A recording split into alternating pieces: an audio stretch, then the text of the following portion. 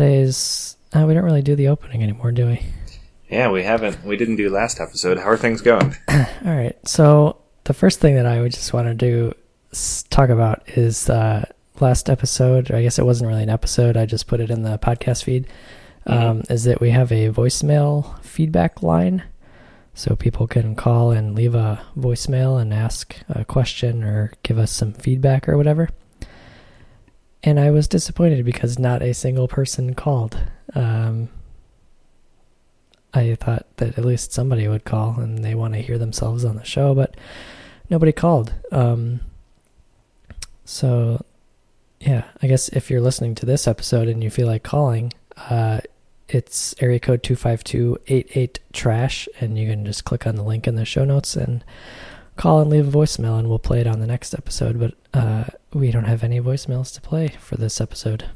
Yeah, that's kind of a bummer. I know, like, some folks on IRC said, like, hey, I have some thoughts. But, yeah, just anything you guys want to hear about. Like, no question is small or big or whatever, too inappropriate, I guess, for the show. Just reach out, say hey.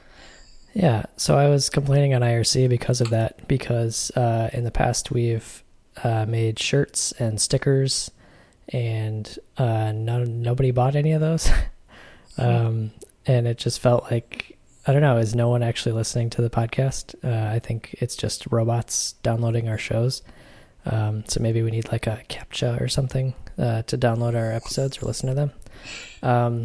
So I was complaining because the garbage.fm domain costs me I think it was up for renewal or something, and I had to pay to renew it.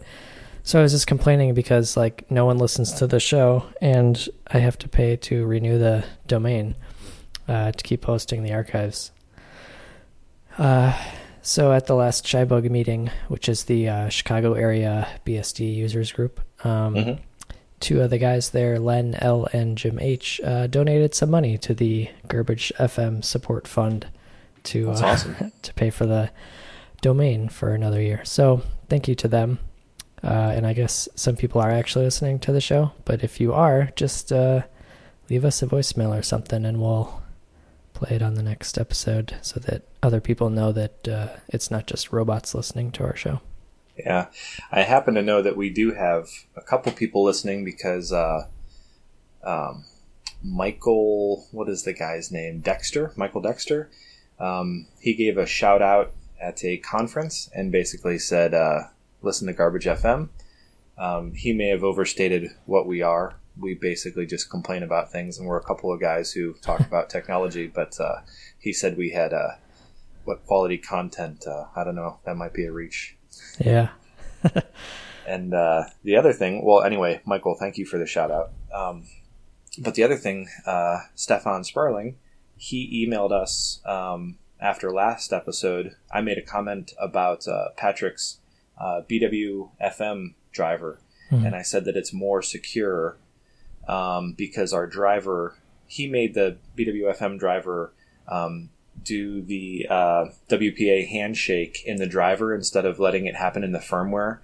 Apparently, there's some weakness in the firmware that's on that card, so he made it happen in the normal part of the stack where everything else happens, rather than letting the firmware handle that. So, yeah, I guess maybe I should just read his email. Sure. Yeah, so it says the security thing Patrick did was to take the WPA handshake out of the firmware's hands. Otherwise, the firmware would take a plain text passphrase and a command and perform the handshake itself. We did not want that because of the crack attack, which attacks this handshake. There was also Stuart Henderson posted a list of CVEs for the Broadcom firmware on September 21st, and the BWFM driver is fast because the firmware contains a full-blown 802.11 AC stack, which runs outside of our control. The driver has virtually no control over this. It can only set some basic parameters and then provide raw Ethernet frames to the device. The firmware interprets all metadata in frames and enables AC if the AP supports it. If our net 802.11 stack was 11AC capable, we could see similar speeds in IWM, but there's a lot of work left to do for that. Even R11N implementation is still incomplete. The next steps would be TX aggregation for support and support for wide channels. Currently, all drivers except BWFM are limited to 20 megahertz width. And I think they go up to 40 megahertz on 5.8 gigahertz. So you get like double the width. So, but I know Stefan works on that stuff a lot. Like, he does a really good job with it. I think our wireless drivers and our wireless stack is actually really high quality. I wish the guy could get some assistance doing that. I guess we kind of take for granted that everything just works all the time, but I would like to see some of those areas get some assistance. I tried to work on some of that stuff, and life with 3 kids just doesn't permit for that kind of thing. I'm actually a little bit familiar with the wireless side of that thing, but the drivers are where his skills are. So I don't know. Yeah. Anyway, I think it's cool that he replied back. Thanks for doing that. That's really cool, and I think that's good information just for our listeners to have as well. So yeah, and I guess that kind of speaks to OpenBSD's security ethos, I guess, as a whole. It would have been easy to just hand off the passphrase to the card or the firmware and let it do it, but it's more work, I guess, but it's more secure to do it the way that OpenBSD is doing it. And I made a note because there was talk in the OpenBSD IRC channel, which is on Freenode, by the way. Somebody was asking why the U2F USB security keys don't work in the browsers on OpenBSD. And I was trying to explain that it is secure to use those tokens, but from a security standpoint at, I guess, OpenBSD's level, that means that your browser has to be able to talk to random USB devices. Right. So it doesn't work now, and I think there's some kind of bug where it actually crashes the browser, which obviously shouldn't happen, but to make that work, you'd have to allow the browser to, talk to your to just any USB device, and it can already, I don't know if it works, but like, you want your browser to talk to your webcam and your microphone and USB devices, and like, where does it end? Right. And even if you do want to have those capabilities, there needs to be an appropriate level of separation. And I don't think that that's there right now. I don't think that we have the proper level of handoff for that kind of stuff. I don't know. I don't know too much. Like, it's a massive ecosystem around that, but I think basically the way Chrome did it, it was basically like the browser was just doing a query to a device. The U2F keys have a challenge response, so the browser would just challenge it. So it would send the call right to the USB device and say, "Hey, what do you think?" Yeah. So that's not how you got to do that. Right. And then, to get that stuff working, you have to make sure it's secure, and then you can't use all of the mechanisms that OpenBSD tries to put in browsers, like Pledge and Unveil, because now, all those other devices and I/O controls and everything have to be able to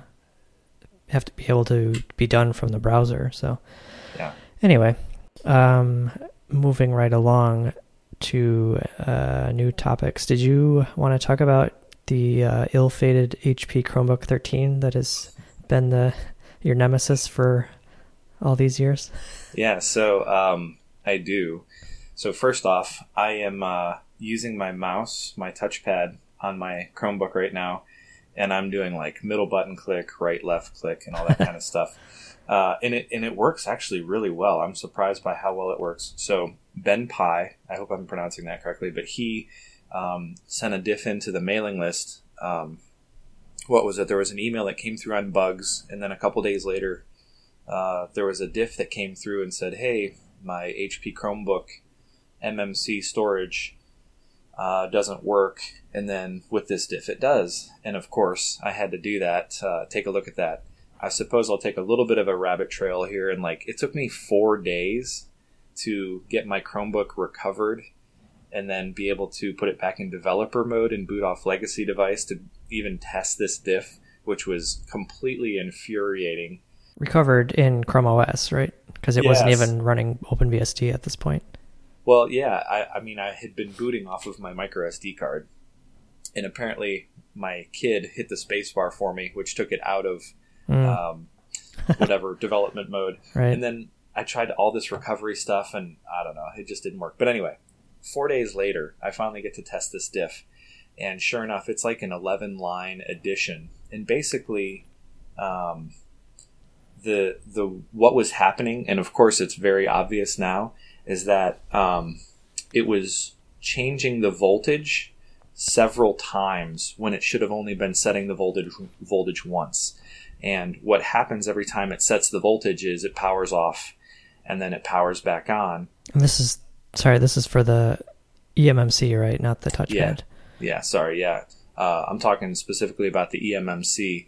And so the diff is basically for the SDHC, and what it does is it adds a couple things to store the current voltage and basically not reset that voltage or not try and set that voltage again if it's already been set. And what happens with this chip is as soon as you turn it off, there's a power up sequence that you have to follow. And it's like, hey, as soon as you power me up, you have to go through these sequences. Well, the first time we initialize the hardware, we go through that sequence and everything is fine. But if you repeatedly do that, it doesn't work. Which is why I was seeing commands working just fine, and then all of a sudden commands stopped working, like it stopped responding to stuff. So thanks to Ben, he figured that out, and I was able to actually install OpenBSD. So I built a kernel with it. I booted it up.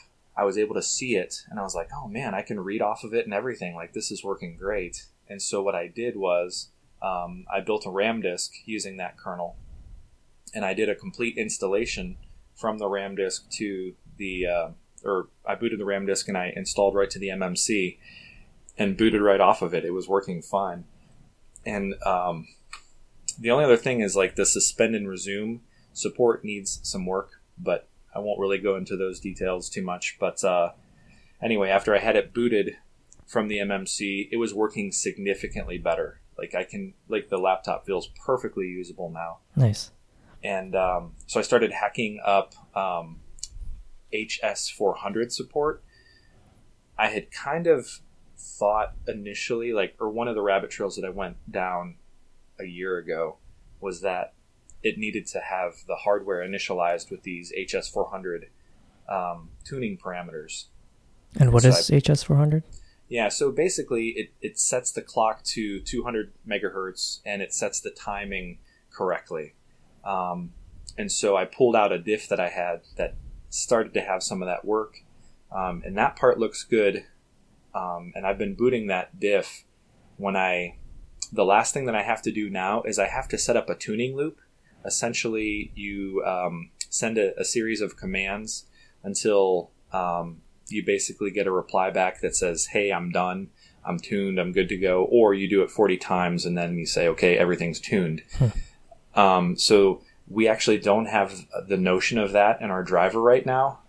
So it's not too much code, really. Honestly, it's just like a for loop. You set a couple flags. You have to actually initialize the tuning in HS200 mode, which is virtually the same thing. And then you issue this command. So I worked on that for like 2 days. And the tuning block I've had to table for 4 or 5 days now. But I think that's the last of it. And then once it's tuned in HS200, I should be able to set the clocks to 200 megahertz and the timing. And the driver is essentially the same as it was before. Those are the only two things that really change. So instead of running at 52 megahertz, which is what I think we're at now, it'll run at 200 megahertz dual data. So read and write. And it should be flying. It should be really good. So nice. And he also wrote a driver for the touchpad. Yeah. Which is funny because he based it off of ATP, which is the I2C touchpad driver that I wrote for the Chromebook Pixel. So now there are 2 touchpad drivers in the tree, or soon to be. Soon to be, hopefully. Yeah, for Chromebooks, which is cool. Yeah. Super excited about it. Thank you, Ben. Really good work. I'm excited to see, actually, we've been chatting on IRC, and he's got some good stuff in the works right now. We've been kicking around some Raspberry Pi things, and he's talking about some other work that he's doing. It's exciting stuff. So we welcome all the diffs. Look forward to his contributions. It's been awesome. Yeah. Thanks, Ben. What other devices are still unsupported on that machine? So there's no sound right now. I can't even remember off the top of my head. Let me look at the D message real quick. There's a whole bunch of things.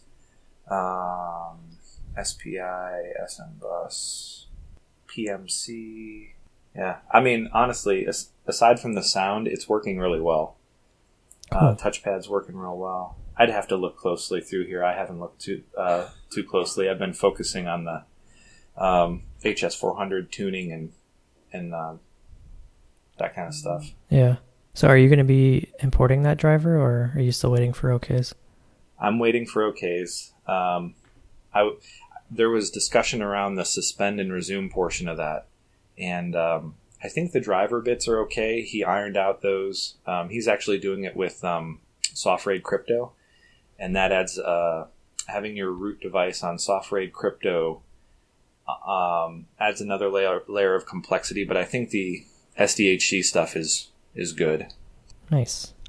So what else should we talk about? I think we definitely need to talk about your crazy reverse engineering efforts.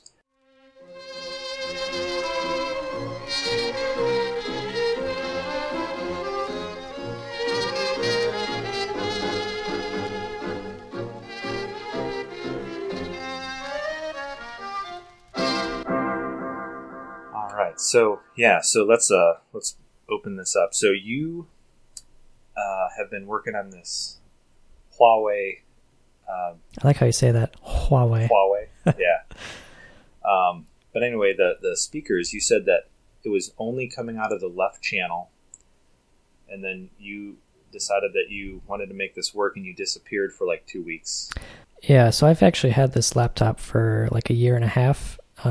It's been my primary OpenBSD laptop since then, and I really just love it because it is thin and light. It has a high DPI screen. The bezels on the screen are very tiny. It's fanless. There's no coil whine. It has 8 gigs of RAM. It has a fast SSD. Has built-in Intel Wi-Fi. It's perfect for what I want.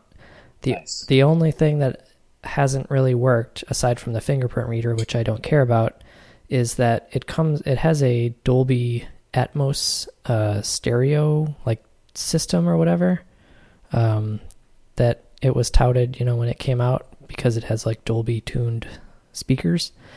Is that the right side speaker never worked, so it would only play out of the left speaker, and it showed up as 2 speakers. So if you played audio, you would only just hear half of it. It wasn't like it sent everything to one speaker, which was annoying. So I had to configure the Sound Daemon on OpenBSD to basically downmix everything to mono and then put it out of the left speaker. So it's bothered me since then, but since I've learned of that hack, it hasn't bothered me that much. And I can't remember what turned me onto it, but I read an article about this thing on Linux called VFIO, which is a mechanism for basically handing off a device. Most of the time it's like a PCI device on the computer, and then you can basically send it to userland, and then userland can do something with the device, such as if you wanted to write a userland driver, I guess you could. And I think there were actually some guys from Cisco that are doing that to pass a network card into userland and then writing and then like doing their own custom driver for it. I don't really know why. But it is, you can also connect it to QEMU. So QEMU can then pass that device to the operating system that you're virtualizing. So in researching VFIO, I found that there's a subreddit called VFIO, and it's all gamers. And they use VFIO so that they can boot Linux on their computer, but they run Windows in QEMU, and then they pass in their GPU device to Windows, and then they can play games at like full frame rate by letting the virtualized Windows use their hardware GPU. So I thought that was kind of weird, but for what I wanted to use it for was to pass the sound device from my laptop into Windows and then install these Dolby drivers in Windows, and then sound would work inside QEMU. And then one feature of QEMU is that you can then trace all kinds of data and it can log it to a file. And so combined with VFIO, you can have it log every PCI read and write that's going on. So you're kind of doing a man in the middle between Windows and the driver and the actual PCI device. Mm-hmm. So I did that and then got a dump of every PCI read and write and all of the config read and writes, and had a massive file of all this stuff. And then I basically just went through it and tried to figure out what the Realtek Dolby driver was doing in Windows that the Azalea device on OpenBSD was not doing, so that I could, toggle some magic register is what I thought it was going to be. Toggle some magic register in OpenBSD, and then it would just magically activate the right side speaker. Yeah. And that did not exactly turn out as easy as I was hoping. So it took me like a week or two, basically booted to a USB key on my laptop. So I was running Linux on there, doing all these experiments, trying to figure all this stuff out. So just because I'm curious, how long, you talked a little bit about this in your article that you wrote up about this, but how long does it take for you to set up this environment, recompile QEMU with the proper stuff to capture all this information, and just get the system running? So I had to find that old blog post to figure out how to actually do the VFIO setup in Linux, because it's not as straightforward as it maybe should be. But because you basically have to boot Linux, you have to configure Grub to tell the kernel to boot with certain PCI card ID as basically blacklisted, because otherwise the built-in Linux sound driver would attach to the sound chip. So you have to do that. You have to blacklist that device. It's using the PCI stub device driver in Linux. So that basically prevents the driver from attaching, and then you can create a new VFIO device in the kernel with that PCI device, since it's not being used anymore. And then you boot QEMU and you pass it a flag and say to pass that new VFIO device. So setting all that up, it wasn't terribly difficult. It just, you kind of have to know all the commands, and it's all in the article on my website. So I hope that it's a lot easier for the next person. And then I basically just had a shell script that I would run that booted up QEMU with all the random options to set up, user mode networking and the VFIO device, and log the events that I wanted, which were all like the PCI read and writes to a file. And then I had one with Windows 10, and something that I find interesting about Windows 10 now is you can just download the ISO for Windows 10 directly from Microsoft's website. Mm-hmm. Like back in the day of Windows XP and all those things, you had to download some like sketchy ISO from a Ware site or something. But you can, I guess Microsoft, finally realized maybe that's probably not a good idea, and that there is a legitimate reason to need a ISO of Windows 10. So you can just download it directly from Microsoft and then boot that in QEMU and install it to, a virtual hard drive. And you don't need a Windows like a real serial number for like a month. It'll let you, use Windows 10 normally for a month or whatever it is.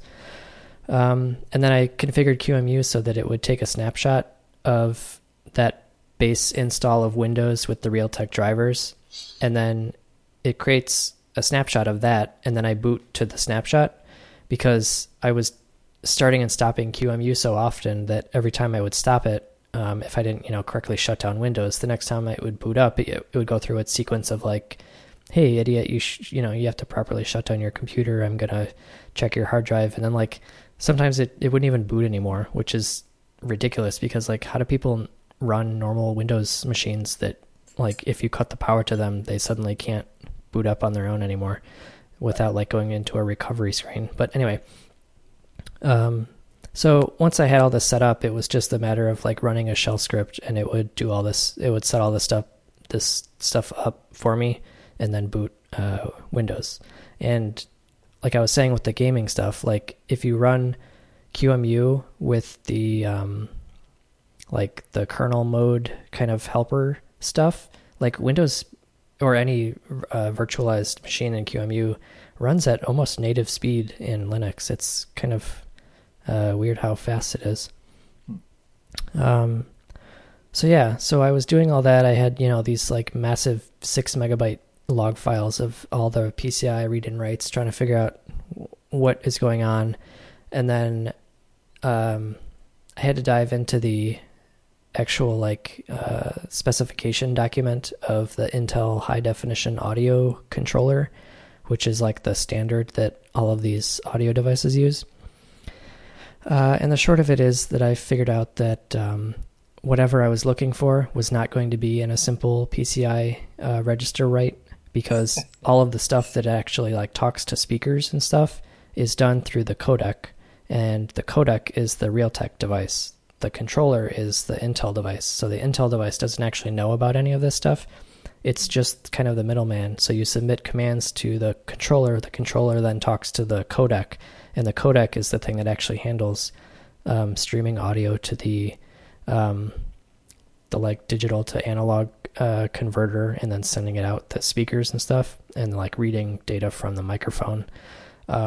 So basically there were a bunch of commands that were being sent to the controller that then went to the codec, and I wasn't seeing those commands in the output of QEMU. So this is where the actual like patching of QEMU came in. So I had to edit the source code and add some custom logging stuff so that it would print out the contents of a DMA address that was set up in Windows. Mm-hmm. And then so every time a certain PCI read or write happened, it would then dump the contents of that DMA buffer. And in the DMA buffer were the actual commands that the driver was sending to the codec. So then I had the actual list of all of the commands, and those commands are the actual important things that would be telling the codec, set this up, do this, activate both speakers or whatever. So with all of that, I had a list of 3,150 commands that it was submitting to the driver over like it was like, booting Windows, starting it up, playing a simple sound, and then shutting down. So that was maybe up for a few minutes, and it generated 65,000 lines of PCI read and writes and 3,150 commands. So then of that subset of commands, I had to basically copy that whole list, put it in the OpenBSD driver, and then the speaker worked. But then because there were 3,000 commands, I didn't want to have to put that in the driver. So then it was like a process of elimination, booting OpenBSD with some of those commands commented out, and then I would play a sound and see if it went out of both speakers. I would try and comment out some more commands, compile the kernel, reboot, play it again, see if it worked, and keep doing that until the speaker stopped working. So after all of that, I got down to a list of 662 commands, which is still a lot, but it's obviously way less than 3,000.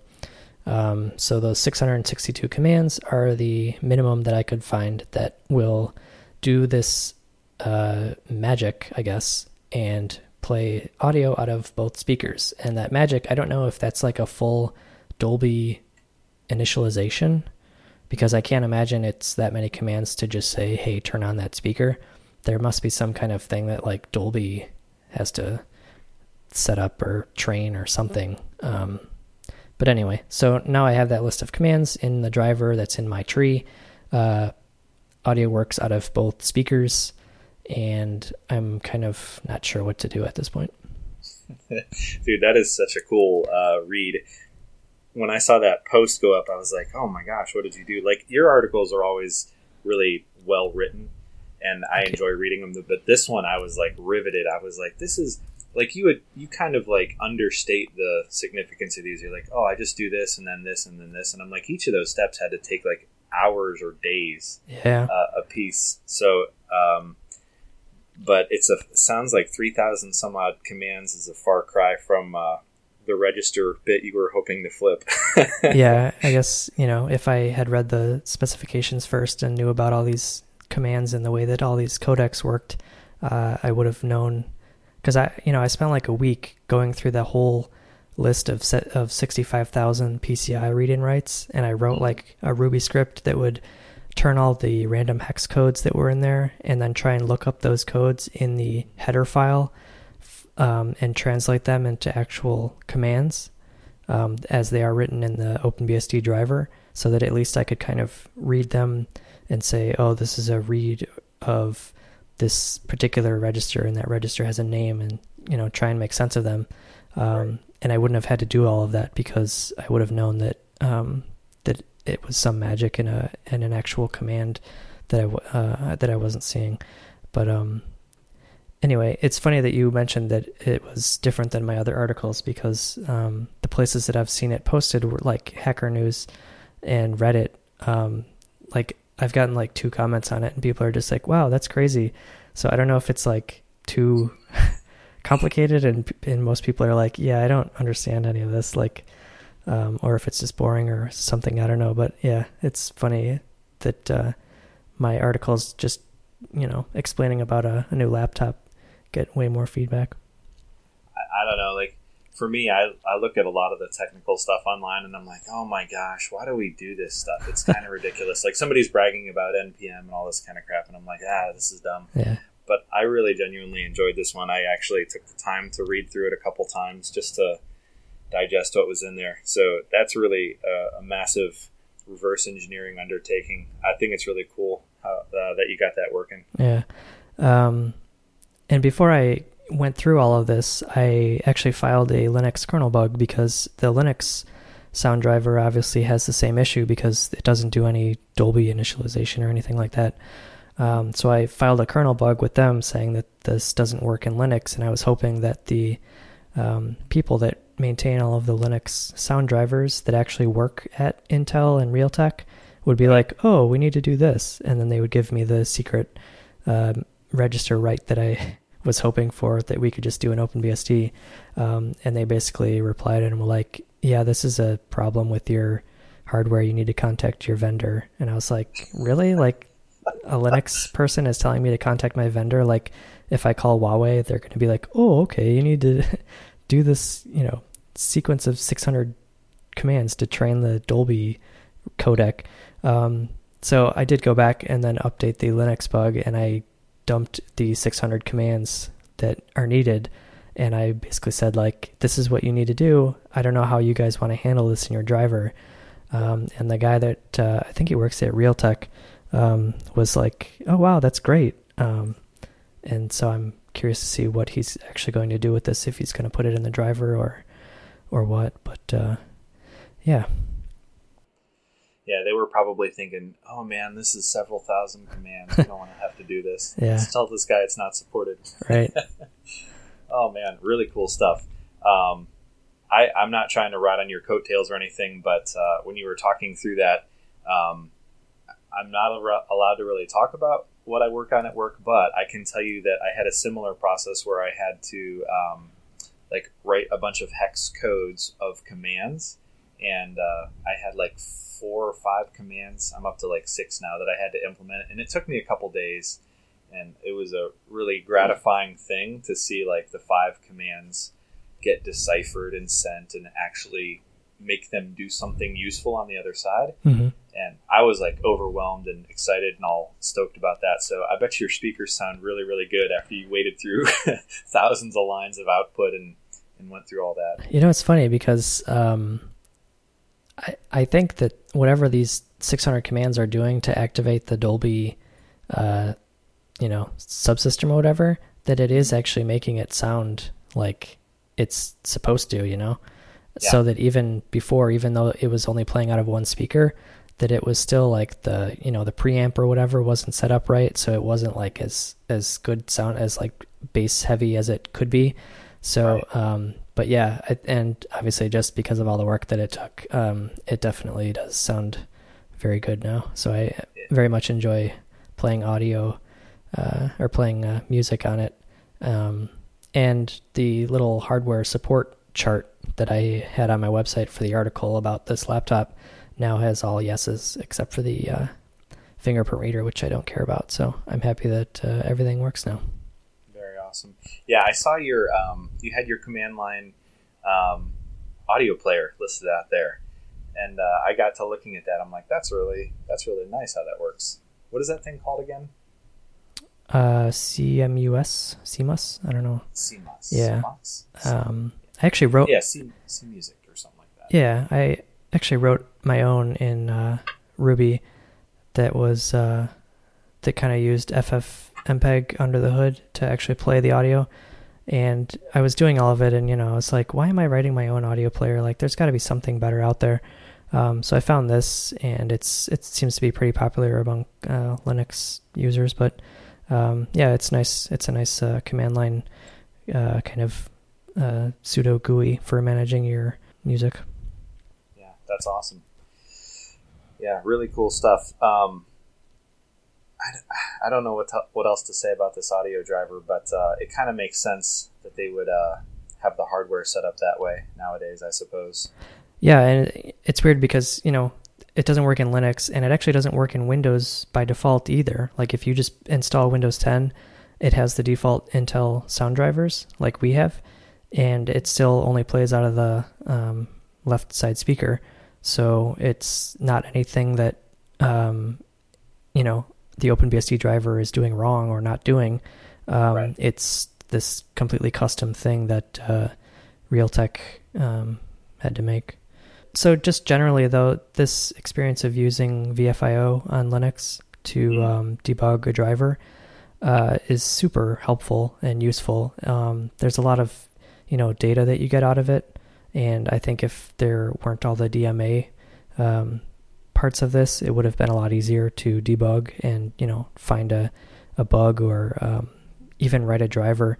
So I'm excited to see if VMM on OpenBSD ever gets this kind of PCI handoff, where we're able to like pass through a PCI device or something to Linux, or I guess if we ever get Windows support in VMM to basically do the same thing, because the even if you're not reverse engineering someone else's driver, the ability to boot OpenBSD in VMM and hand off a PCI device and then make a change to your driver, compile it, and then reboot that virtual machine to test the driver on that PCI device instead of having to reboot the entire machine, which is how I've basically had to do every device driver I've ever written or tried to debug, and it takes forever because you have to, go through the whole BIOS initialization, type your software passphrase, basically try and get back into your workflow of whatever you were doing in your editor and all that.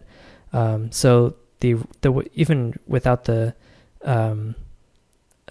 debugging or the reverse engineering part of this, just being able to quickly reboot QEMU, booting Windows and then alternating between that and OpenBSD and trying all these things, it was just so much faster than doing a native driver development. And as far as I know, that's how the IWM driver on OpenBSD was actually developed.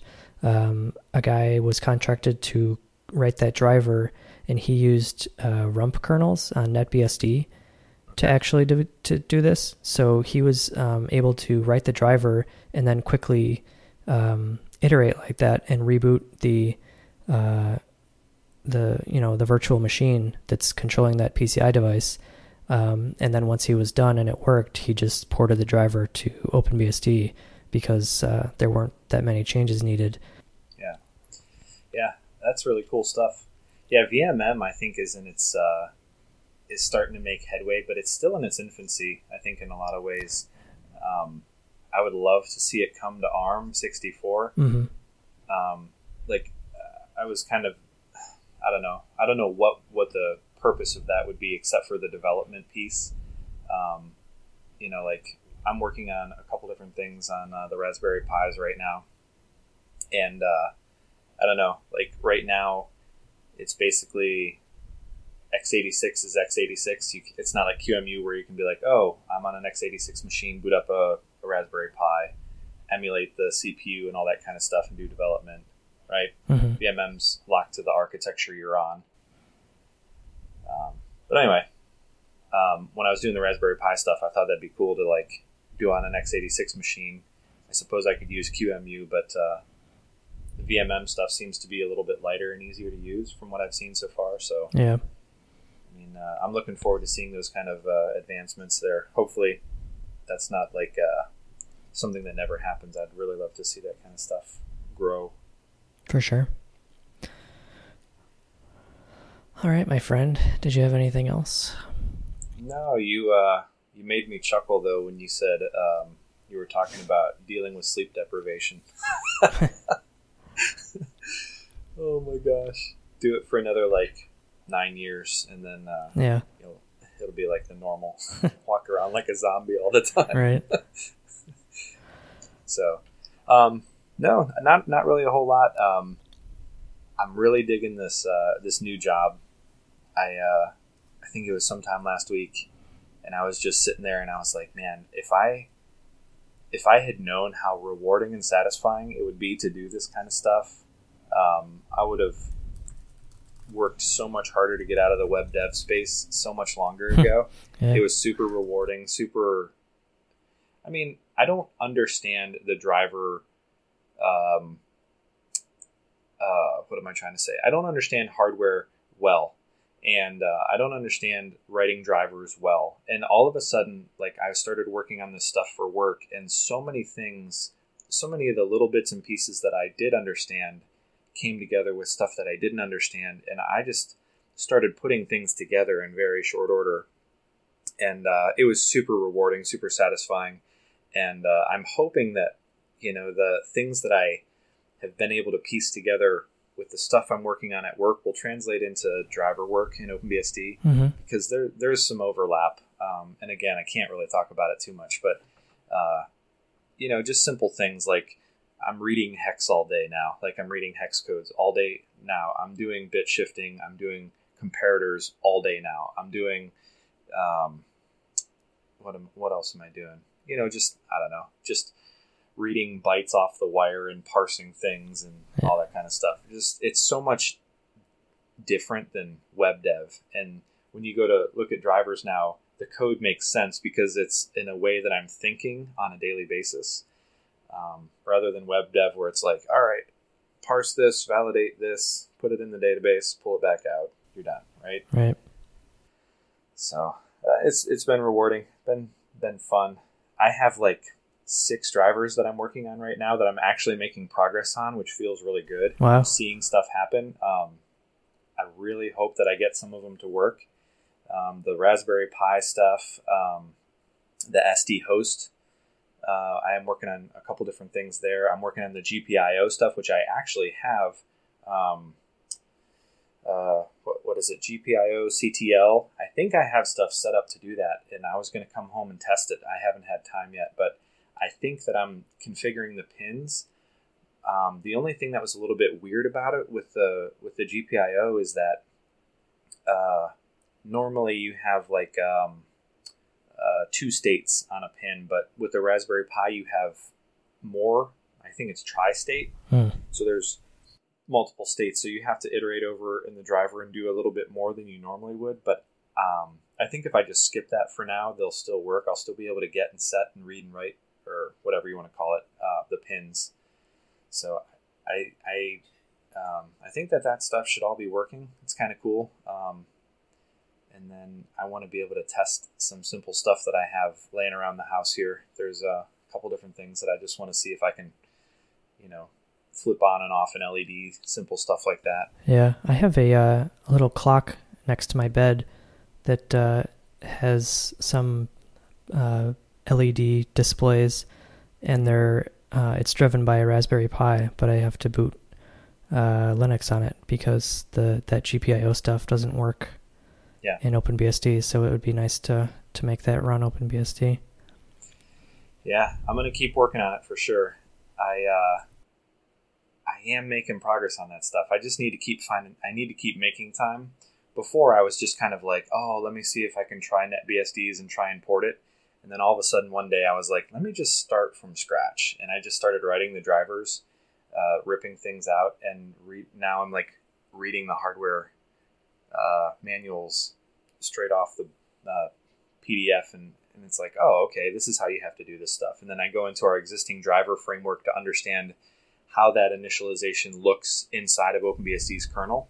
Mm-hmm. The flattened device tree stuff, I'm reading that fairly regularly. Like for instance, the clocks on the SD host, right? Like you just read that stuff right out of there, iterate over them, initialize the clock, make sure it's running at the right speed, all that kind of stuff. So that's been fun. It's been rewarding. I'm hoping that I can get the interrupts working on SD host stuff, because you need to have that in order for it to work at all. Right. There's some weird thing that Broadcom does in their chip. I'm a little bit too tired today to remember what it is, but it's basically you have to do there's some interrupt state that you have to handle in order for anything to work, and I forget what it is. So we'll keep at it, man. Yeah, I'm having fun. It's I don't know what it is, but it's a whole bunch of things just started to click all at once. Yeah. All right, man. Well, I guess that's it for this episode of Garbage. We're back, and it didn't take us another year to record another episode. Only a month and a week. Yeah. All right. So please, if you're listening and you're not a robot, leave us a voicemail with your feedback or questions. It can be anything. Just, tell us that you're listening and where you're from or something. You can call us at area code 252. That's country code 1 if you're outside the U.S., but I don't know if you want to make an expensive phone call to the U.S. Area code 252-88-TRASH. Or you can reach us on Twitter at GarbageFM or through our website at garbage.fm. Brandon is on Twitter at NoMercyMod with a KNOW and is no longer on Google+. I'm on the web at jcs.org and on Twitter at JCS. Awesome. All right. So long.